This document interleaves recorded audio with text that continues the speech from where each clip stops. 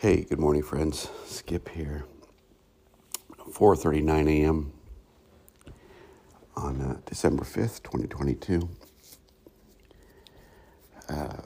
Hope all is well with you today. Today's a Monday. It's got a Monday feel to it, that's for sure.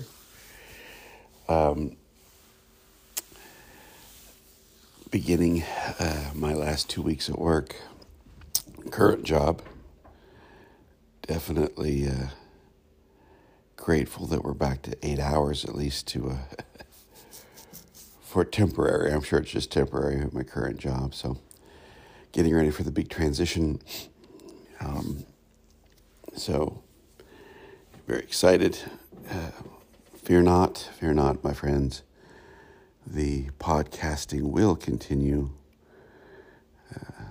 It's too important to me. I hope that it's important to you.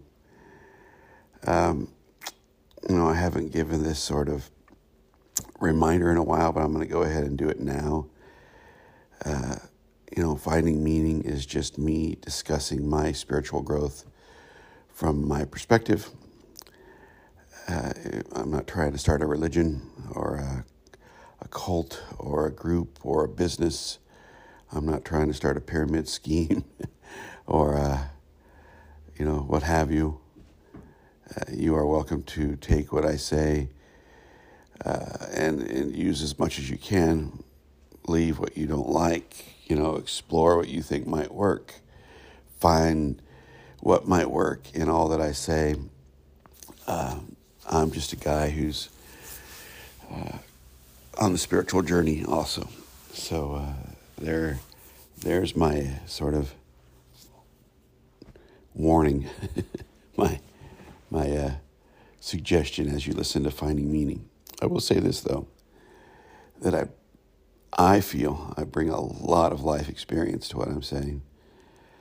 I'm a guy who has lived a lot of different iterations of what it means to be me. I worked in the church for 20 years. I have a degree in religion. I have some graduate level work done in Christian theology. I am a twice certified paranormal investigator. I, have explored all kinds of things. You'll hear me talk about addiction. I'm a recovering person. Began my journey in recovery back in the early 90s. So I've been around the barn a few times. So I welcome you, and let's get to the topic. And the topic is institutions. What does it mean to function in a world full of institutions? I guess the best way to approach this is to say, why is this a topic? And let's do that first.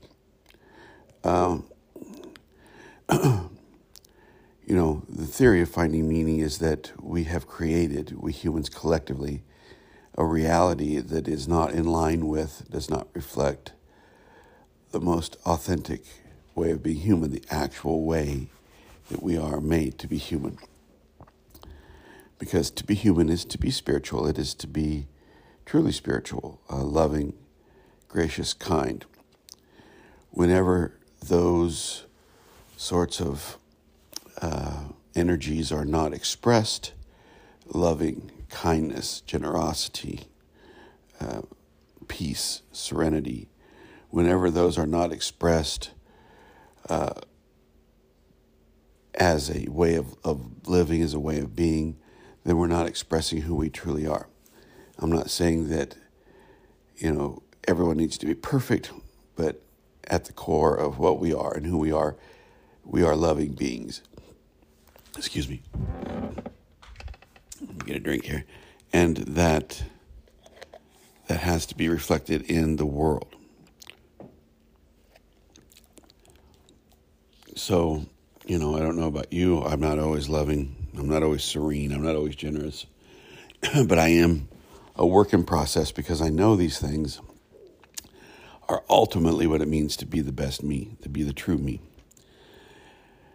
because we haven't lived out the truest of ourselves in the world is constructed of mostly the inauthentic, the unauthentic aspects of being human. The matrix that we've created, I'm using air quotes here, I'm trying, the matrix that we've created is not created by some external force. It's created by us, not knowing who we are. So we build institutions, we build ways of thinking, we build ways of believing that aren't based in generosity, that aren't based in love. We make, we build, we create economic ways of being that are not based in those aspects of being human that are authentic. We build economic systems that are not loving, that are not kind. We build these sort of dog-eat-dog ways of being, and we believe them to be the reality that we're in, right? It's the only truth there is, we tell ourselves. And yet the economic systems we create, necessarily depend on things like some people having and some people not. Necessarily create and sustain things like poverty. What does it mean to be a success in most economic systems is to have more than another person. And we begin to live out of these dualistic comparisons. I have a nicer car than my neighbor. My neighbor has a nicer, house than the other neighbor. And we live out of this sort of transactional comparison. Well, because we have created that reality, our institutions reflect that way of being human, that inauthentic, that unauthentic way of being human. We have created an institutional life, not purposefully being sinister, but because we don't know ourselves, we have created an institutional life that reflects those things that are not authentic about who we truly are. And it doesn't mean that institutions are evil or bad. It doesn't mean they're not necessary. What it means is that on some level, to some degree, they simply reflect the fact that we humans do not know who we truly are. And that's necessarily how they are, because we have not, as individuals, we certainly have not as a collective, as a society, as a species, discovered who we truly are. So rather than, look at, let's do this. Let's do a little dreaming. How's that sound? Let's do a little wishful thinking. And this may sound naive, but it's okay. Think for a second if how we lived was out of a sense of love and generosity and gratitude for life and for the other human beings in the world. How different would our institutions look then? How much different would our institutions look if we lived out of an expression of love for our neighbor? What would our political institutions look like? What would our religious institutions look like if we didn't have to judge other people? What would our society look like if the playing ground was level for everyone, right? If everyone had an opportunity to be their best self. Now, you may be saying, God, this guy's naive. Well, I don't know if it'll ever get that way, probably not in my lifetime, but I will tell you that if you live out of your best self and I live out of my best, most loving self, if we do that, then the world around us changes. I know this for a fact. Now, I believe that if huge numbers of people discovered who they were and began living not perfectly out of love, but made love their intention, made love their agenda, that it would transform institutions. I've seen it happen. I truly believe that. The challenge is that there's so much of the old model. There's so much of the old conditioning. There's so much of that matrix of false self that we have owned into as a species that it's very difficult. It's very difficult to change as an individual, my friends. It's incredibly difficult for a community to live out love. It seems like a mountain of impossibility for a species that are conscious of themselves to live out of love. Let me tell you, if I can, a quick personal story about how I came to understand this as a part of my own personal transformation. When I worked in the church, I was hired by a church, county seat church.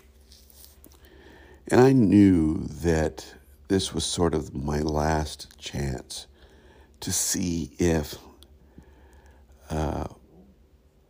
the ideas of love and compassion could transform any community. I really had given up at this point. In hindsight, maybe I should have walked away, but I was offered this opportunity to go into this particular congregation of people and try to build something out of love. And I remember saying to myself as I drove to this place, here's my last chance to see if we can build a community of love. And I worked for a very long time, and there was some success from a relatively small congregation. And I'm not bragging here because it didn't work out in the end, but from a relatively small congregation of about 40 to, I think at one point we had 150 coming every week. Okay. What I was doing was simply sharing with them in the context of the Christian faith what I share with you. Of course, now I've set that aside too, but it's the same basic principle. What I came to find out is that, and the same thing I learned in every place I have served, every place I did serve as a person in the Christian faith, everything I learned with self-help groups, everything I've learned with even the businesses I have worked with and worked in, is that once you begin the process of transforming into love, more than likely the old matrix, the old way of thinking will do all it can to stop you. And when I walked away from that particular place 8 years later, that was it for me. Trying to live into that transformation when people did not really want it, really about destroyed me. It certainly hurt a lot of people, certainly hurt me. And it was a valuable lesson because when we have certain patterns of behavior we bring those patterns of human behavior, those patterns of what we believe to be human behavior, those inauthentic human behaviors, those non-spiritual ways of being, greed, selfishness, those reluctance of change, when we bring those into an institution, we hobble the institution. And so it's not so much the institution itself, my friends, that is wrong. It's not institutional living that's wrong.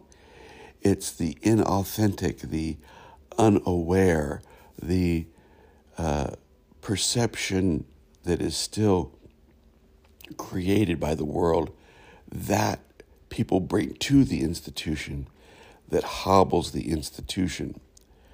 And until we deal with that, our institutions will be a reflection of our inauthenticity, of our not realizing ourselves, of our unaware,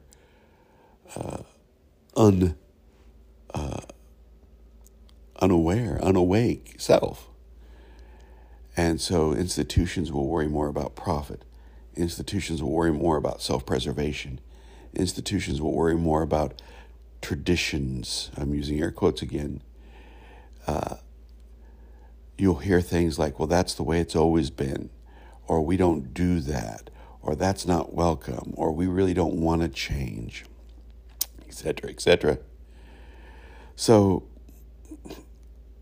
when I talk about institutions, I'm not necessarily anti-institution.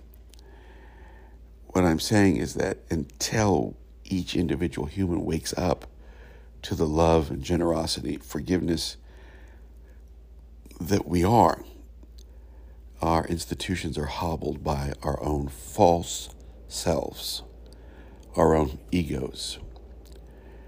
That's why politics devolves into people going after each other. Politics, religion, you name it, business. It's all about what each person can get. It's all about success by numbers. It's all about having enough of whatever that institution quantifies as success. Does your church, is it full of people, and do they all believe the same thing? Is your bank account full, and is it bigger than your neighbors? Is your political party winning? Is your sporting team winning? I mean, it really comes down to, winner, winner, chicken dinner, right? I mean, that's the way we approach life. Win or lose, more than the other. Compare yourself to the other, and it has failed us, and it continues to fail us. Anyway, there you have it, my friends. We can transform our lives, and hopefully that will transform the world. But we've got to do the work of us first. Be loving, be kind. Have a great day. I'll talk to you tomorrow. Bye-bye.